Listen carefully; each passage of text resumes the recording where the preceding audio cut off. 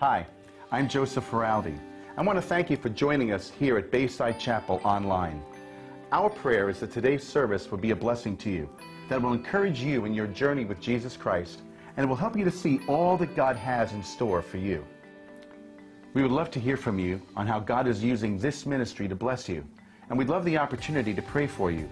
Just send us an email at amen@baysidechapel.org. Remember that you can stay in touch with us at any time. Just visit the App Store and search for our app at Bayside Chapel of NJ. Also, if God is using this ministry to bless you, we'd like to give you the opportunity to partner with us financially. Simply go online to baysidechapel.org or use the Bayside Chapel app and choose whatever option works best for you. Enjoy today's message. Aren't you glad for the victory that is ours in Christ? Well, today we're going to look at a passage that helps us understand how we can walk in that victory. We're looking at Jude, verses 17 through 23 today. You may want to get your Bible out and have it open to that passage, or find the notes in our Bayside app that will help you track with what we're talking about today. Our scripture reading, Jude 17 through 23. But you must remember, beloved, the predictions of the apostles of our Lord Jesus Christ. They said to you, in the last time there will be scoffers, following their own ungodly passions. It is these who cause divisions, worldly people, devoid of the Spirit. But you, beloved, building yourselves up in your most holy faith and praying in the Holy Spirit, keep yourselves in the love of God, waiting for the mercy of our Lord Jesus Christ that leads to eternal life. And have mercy on those who doubt. Save others by snatching them out of the fire. To others, show mercy with fear, hating even the garment stained by the flesh. It was on a quiet Tuesday in June of 2001 that two men walked into a store in a busy strip mall in Fort Lee, New Jersey. It was a store that rented mailboxes for people who needed a temporary place to receive bills or checks or personal mail. A mile away, the usual steady stream of traffic crossed the George Washington Bridge, spanning the Hudson River, and a dozen miles downriver at the tip of Manhattan, the twin towers of the World Trade Center poked the sky. At that Mailboxes Etc., a now defunct storefront in Fort Lee, the men plunked down an indeterminate amount of cash and were given box 417. FBI agents later learned that they told the clerk that they represented a firm based in Paterson, New Jersey, and that they'd only need the temporary mailbox until the end of September. Their rental of that temporary mailbox here in New Jersey represents just one of thousands of examples of seemingly ordinary movements by the 9/11 killers in the months leading up to the attacks. They lived mostly in Central Florida, in Southern California, Northern Virginia, and North Jersey, where they rented cars and opened bank accounts and navigated complicated city streets. They rented motel rooms and dialed each other from payphones. They went to hairstylists and ordered food from diners. They took flying lessons, went and played video games. They lifted barbells at gyms, and they even purchased sunglasses at a Macy's department store.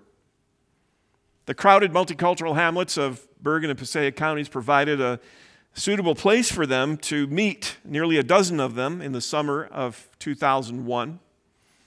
All of the hijackers were living in the United States on legal entrance visas. Not a one of them had adopted a false name, nor did they live underground to avoid contact with ordinary Americans.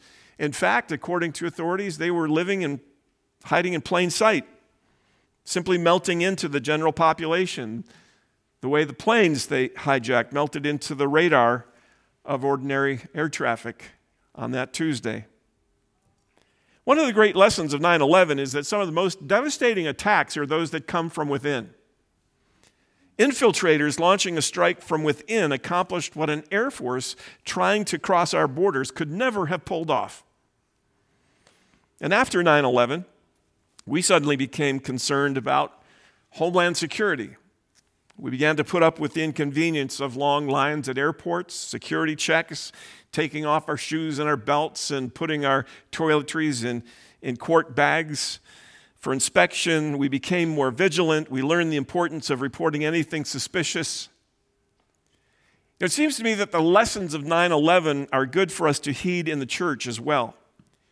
Because the most devastating attacks to the church are not usually those that come from the outside. The most destructive attacks are usually inside jobs perpetrated by those who have infiltrated our ranks, hiding in plain sight, or by those who once belonged to us but who have been lured away by anti-Christian ideologies. And what Jude is doing in his little letter is urging a kind of homeland security for the church. He didn't start off with this intention as he wrote. In fact, he started off to write a celebration of salvation, but something apparently has happened in the early church that has disturbed him to the point where he feels it necessary to write instead on this treatise for the need to contend for the faith. We've called this little series, Let's Get Ready to Rumble, because in it, Jude wants us to understand that we're in a fight.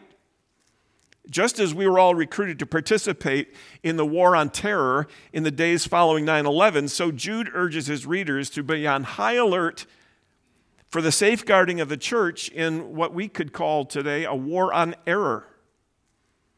Last week, in verses 5 through 16, it was like Pastor Ken was putting up the help wanted, or the wanted posters, not help wanted, but the wanted posters, warning us of scoundrels to be on the lookout for.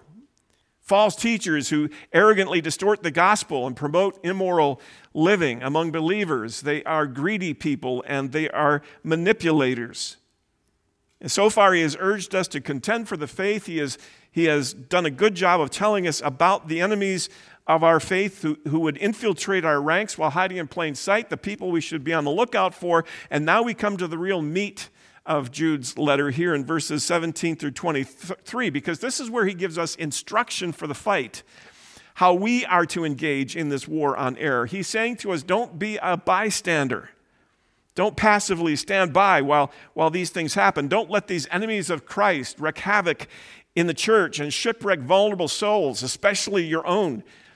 He brings us back to the main exhortation of the letter, contend for the faith, but now he tells us how we can do that, how we can actively participate in this war on error.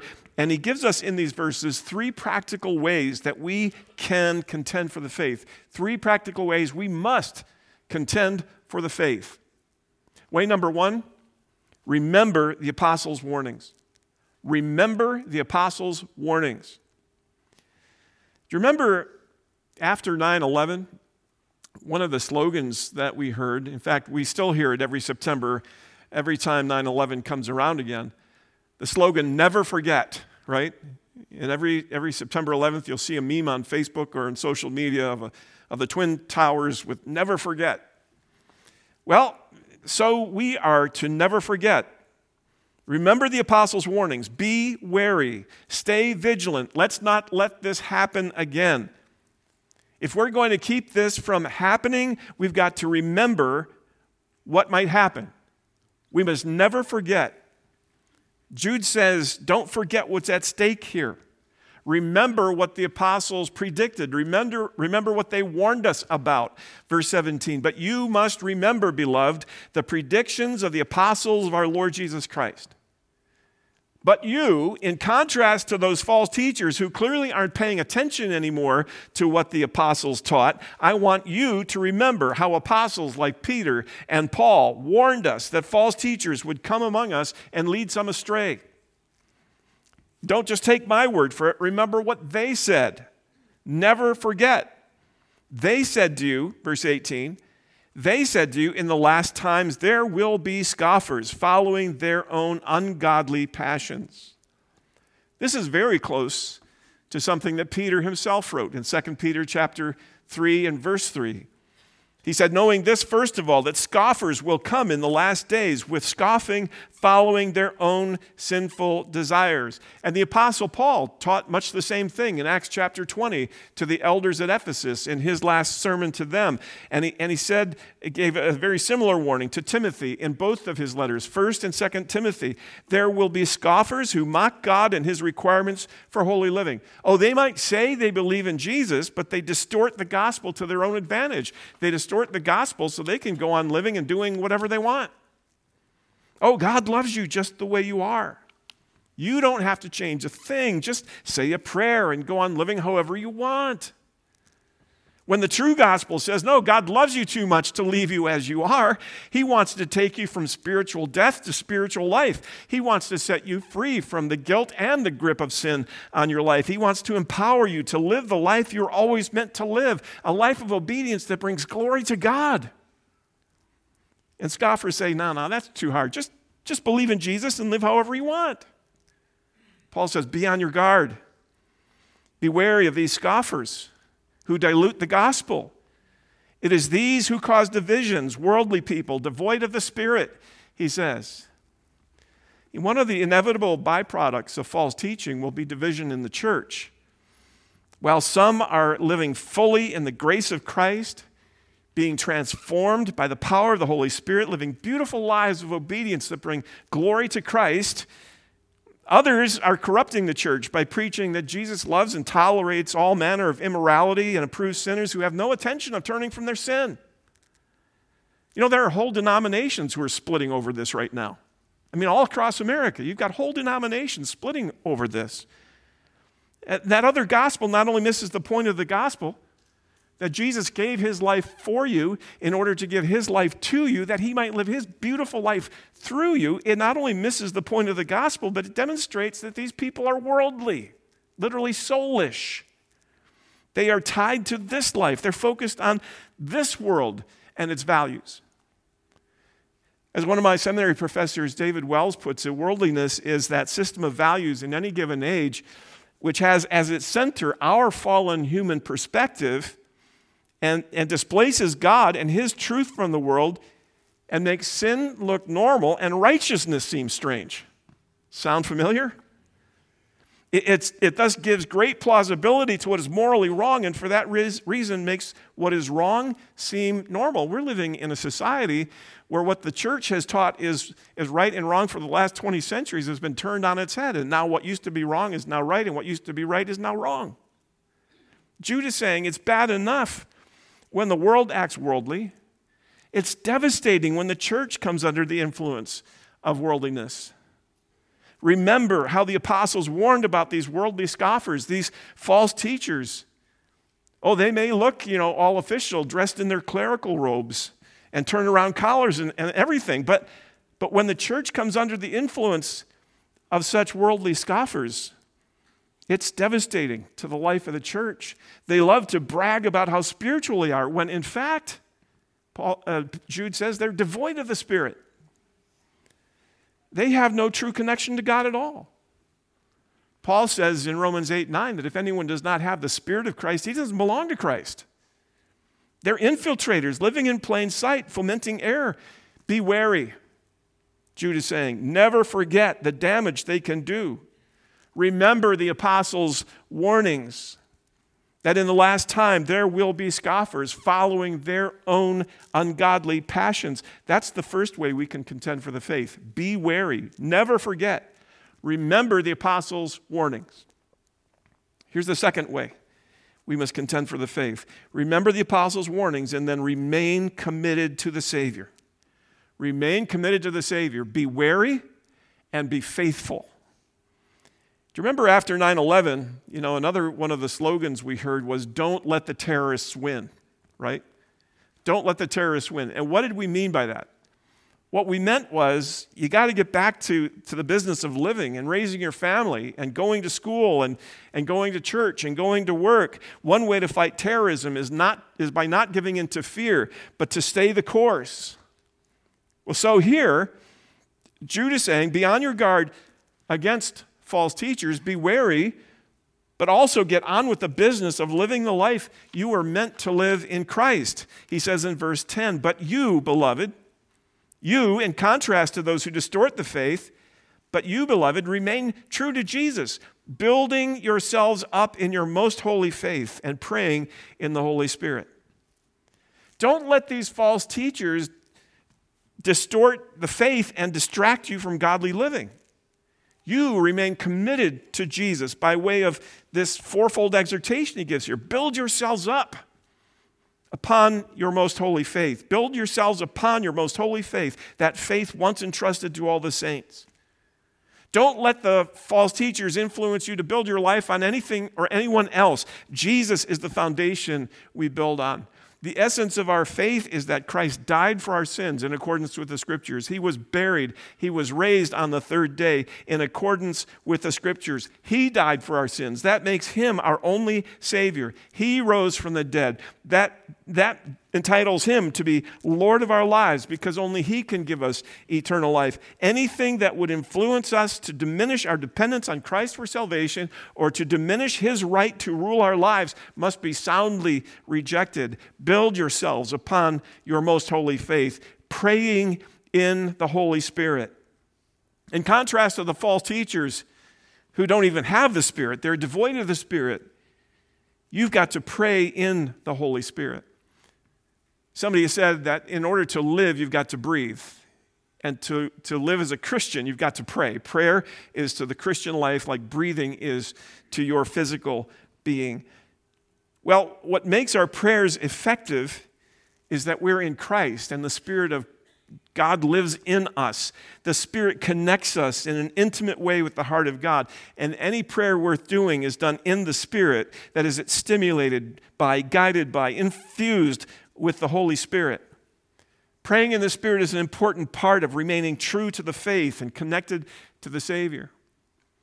One pastor illustrates it this way. He said he came to the church office one day to use the copy machine and found the machine wasn't working. So he called the repair shop.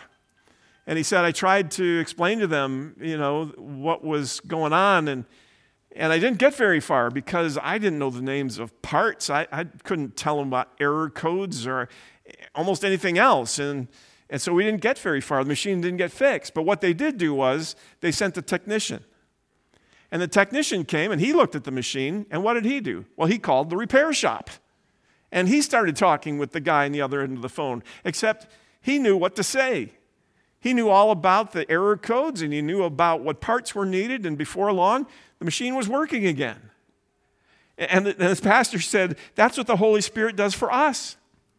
When we don't know how to pray, the Holy Spirit knows precisely what we need and prays in a language the Father perfectly understands. Build yourselves up. Build yourselves upon your most holy faith, praying in the Spirit. And then he goes on to say, keep yourselves in the love of God. Verse 21. Keep yourselves in the love of God. God's love for us was once for all irrefutably proven by the death of Jesus on the cross for our sins. God demonstrates his love for us in this. While we were still sinners, Christ died for us. We can either turn our back on him, as the false teachers do, and distort the meaning of his life and justify our sin, or we can respond to God's love, embrace Christ fully, love him in return, which means turning from our sin. Because Jesus said, if you love me, you'll obey my commands. To use God's grace as a license for immorality is to spurn the love of God and to trample underfoot the blood of Jesus, who gave his life to set us free from the bondage of sin. So Jude says, keep yourselves in the love of God, waiting for the mercy of our Lord Jesus Christ that leads to eternal life. Keep looking ahead. Keep living in anticipation of the salvation that will be yours in all its fullness. The expectation is that the Lord is coming to bring to us the fullness of our salvation and to reward us with eternal life. And we're to live always with that in mind, eagerly, expectantly, and in a manner that befits those who know that they are in need of mercy. Remain committed to Christ. Don't let the false teachers win. Go on with the business of living the life you're meant to live in Christ. Keep growing in the faith. Keep praying in the Spirit. Keep loving Jesus. Keep looking forward to his coming. Contend for the faith. Remember the apostles warnings. Remain committed to the Savior. And then thirdly, reach out to those at risk of falling. Reach out to those at risk of falling. Be wary, be faithful, and be ready. Be ready to come to the rescue. Among the 9/11 slogans, we heard not only never forget and don't let the terrorists win, but then there was that slogan that said, we can all do our part. See something, say something, right? Remember that? We can all do our part. See something, say something. Emphasizing there's a great need for a higher level of personal security and awareness. Don't leave your bags unattended. Be aware of your surroundings and speak up if you see anything suspicious. Intervene when you have to. If it weren't for a group of passengers who put the welfare of others ahead of their own, Flight 93 might have hit the Capitol building in Washington instead of taking a nosedive into that field in Pennsylvania. In the war on terror, in our defense of our homeland, we need to be concerned not only for ourselves, but for the safety of those around us. And Jude says much the same thing is true of us as we contend for the faith. And there are at least three kinds of people we need to pay attention to. We need to be on the lookout for. Those who doubt, those who are in danger, and those who are deadly. Well, what about those who doubt? He says in verse 22, have mercy on those who doubt. Don't reject those who are entertaining doubts. Have mercy on them. Deal with them gently. Encourage them. Doubt is sometimes a necessary prelude to greater knowledge and growth. As George MacDonald once put it, doubts are the messengers of the living one to the honest.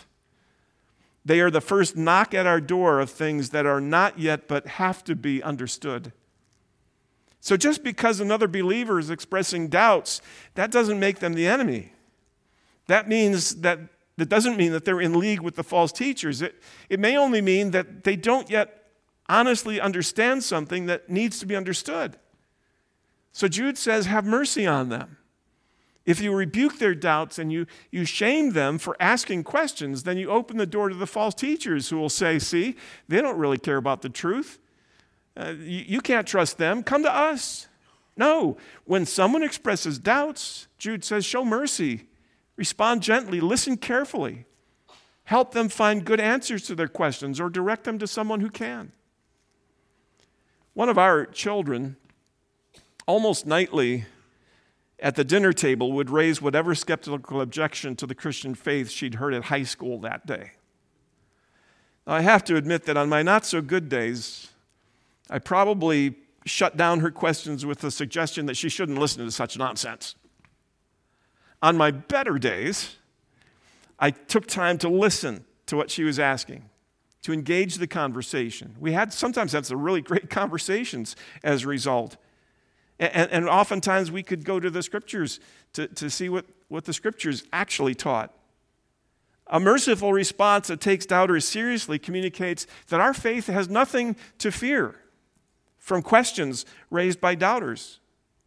So when it comes to doubters, Jude says, have mercy, respond gently. But beside those who merely doubt, you have others who are already in danger. They're beyond merely doubting. They've begun to perhaps buy into the lies that will shipwreck their souls. What about them? Well, Jude says in verse 22, save others by snatching them out of the fire. They're already in danger. They've got at least a toe in the fire already. They require more direct action. What does it look like to snatch others from the fire? Well, just as an example, in their gullibility, many youth today might believe the internet preacher who affirms any and every lifestyle choice. They've been led to believe because someone who purported to be knowledgeable of the scriptures, they've been led to believe that it's not only cool to question their gender or to hook up with their boyfriend or girlfriend or hook up in a same-sex relationship, but that God approves. He's good with it all because some preacher on TikTok told them so. And the next thing you know, they're in danger of making choices that will carry consequences for life. I praise God for a children's ministry and a youth ministry here at Bayside that stands against the currents of our culture and dares to say that, you know what, God made you male and God made you female, and he made marriage for a man and a woman to be united for a lifetime. So let us help you figure out how to live in the truth of who God made you to be and to live the good life God wants for you to live, whether as a married person or as a single.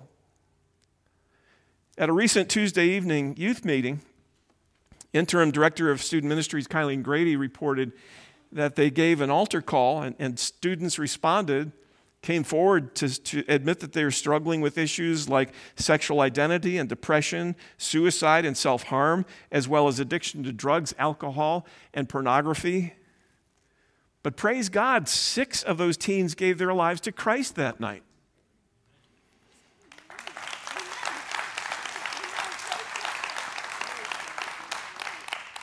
That's what it looks like when Jude says, save others by snatching them out of the fire. Show mercy to those who doubt. Intervene to save others who are in danger. But there's one last kind of person Jude wants us to reach out to, and that's the one who is deadly. The one who is deadly because they're infectious. They become so infected by false teaching that they may seem to be beyond hope, and they become so badly infected that they become spreaders of disease themselves. They're spiritually toxic to the point we might advise the weak to avoid contact with them altogether. They're not just in danger, but they become dangerous to the spiritual health of others. But instead of abandoning such ones to die a slow spiritual death, look what Jude says about them in verse 23. To others show mercy with fear, hating even the garment stained by the flesh. Mercy mixed with fear, hating even the garment stained by the flesh. What's he saying there? Let me use a metaphor to unpack, I think, what he's getting at here. I think he's saying something like, look, you got to approach those infected with spiritual danger the way a medical professional might approach somebody with a deadly Ebola virus. You show mercy, but mercy mixed with fear. Mercy says, I care about you. I want to help you get well. I want to see if we can save your life. But fear says, I need to take precautions so that I don't become infected myself, knowing I could get sick just by close contact, perhaps even touching your infected garments. False teaching that infects churches and normalizes immoral behavior is like a deadly Ebola virus. Well, don't abandon those who become infected, but be afraid, be very afraid when attempting to treat such a victim. Take precautions to suit up carefully, to follow protocols that will prevent you from becoming a victim yourself. As Paul puts it in Ephesians, put on the full armor of God so that you can take your stand against the devil's schemes. Part of contending for the faith is to reach out in mercy to rescue every victim you can, even some who've gone so far that they've become infectious themselves. It can be risky work, this homeland security business, but if you belong to Jesus, you can't just write off even those who are carriers of potentially deadly error. What if, for instance, you encountered, let's say, a pastor of the Church of Satan? Can you imagine someone more spiritually toxic? That infected with error? What would it look like to show one mercy mixed with fear, hating the garment, even the garment stained by the flesh? Well, consider the case of one Rian Swigelar, a co-founder of a South African satanic church, who, according to the Christian Post, took to social media last July to share that the overwhelming love of Jesus recently inspired him to step away from Satanism. He said, I'm doing this video because many are sending me messages wanting to know why did I leave the South African satanic church, as well as why did I turn my back on Satanism. The article goes on to talk about how Swigelar did have Christian roots, but became disillusioned and then became an atheist for a period of time, and then for a period of about 3 years joined the satanic church and even became a pastor in it. He said what drew him to Satanism was the commonality of despair of those he met in the satanic church. He said, I resonated with it being very broken and sad, and a lot of people resonate with Satanism because they come from a very broken place. That's the one thing we have in common. And in this video he did, overwhelmed with emotion, Swigelar said that what made a difference for him was he began encountering Christians who showed him genuine love, a love he'd never encountered before.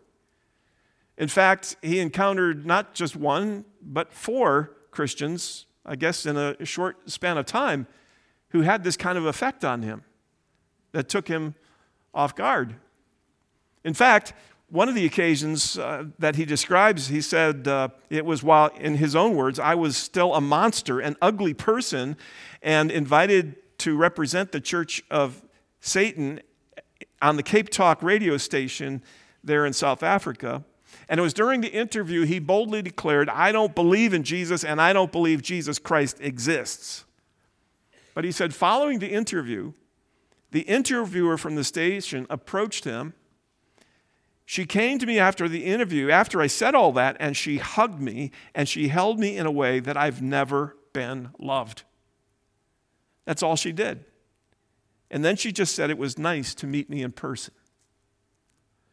Well, on social media, a week later, he found this interviewer's profile and discovered that she was a Christian, which absolutely blew him away, that a Christian would show him that kind of love. And it was encounters with Christians showing him the love of Jesus that persuaded him, put him on a path whereby he became persuaded that the love of Christ is real. Who would have thought that a hug could be so powerful a weapon in the war on error? You know, contending for the faith in a time like this isn't only for the great apologists of the faith who take the stage and debate atheistic professors at a university. You know, I suppose that's like those who signed up right after 9/11 to go fight the war on terror on the front lines in Afghanistan or Iraq. You know, there are frontliners like that who are genuine heroes. But after 9/11, we weren't all asked to go to Afghanistan. We weren't all asked to go to Iraq, but we were all asked to participate in the war on terror.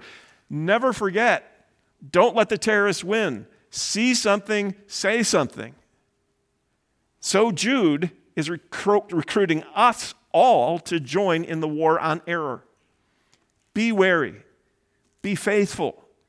Be ready. Remember the apostles' warnings. Remain committed to the Savior. Reach out to those who are at risk, those who doubt, those in danger, and yes, even those who are deadly.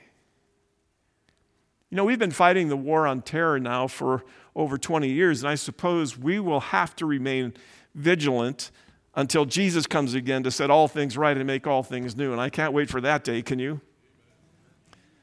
Well, the church has been fighting the war on error now for over 20 centuries. And the need for vigilance is perhaps greater today than it's ever been. Certainly at least as great as when Jude wrote this letter. Be wary. Be faithful. Be ready. Contend for the faith, but do not be afraid. For our Lord is able to keep us from falling, and He will present us before the Father one day with great joy. More about that next week. Let's pray. Father, we thank you for this powerful little book of Jude, for the way it raises issues that are so relevant to our context today. Lord, I pray that you would help us to take to heart the exhortation of this letter, that we would actively engage in the war on error, that we would be vigilant for those infiltrators, those who would distort the faith, those who are perhaps even now hiding in plain sight.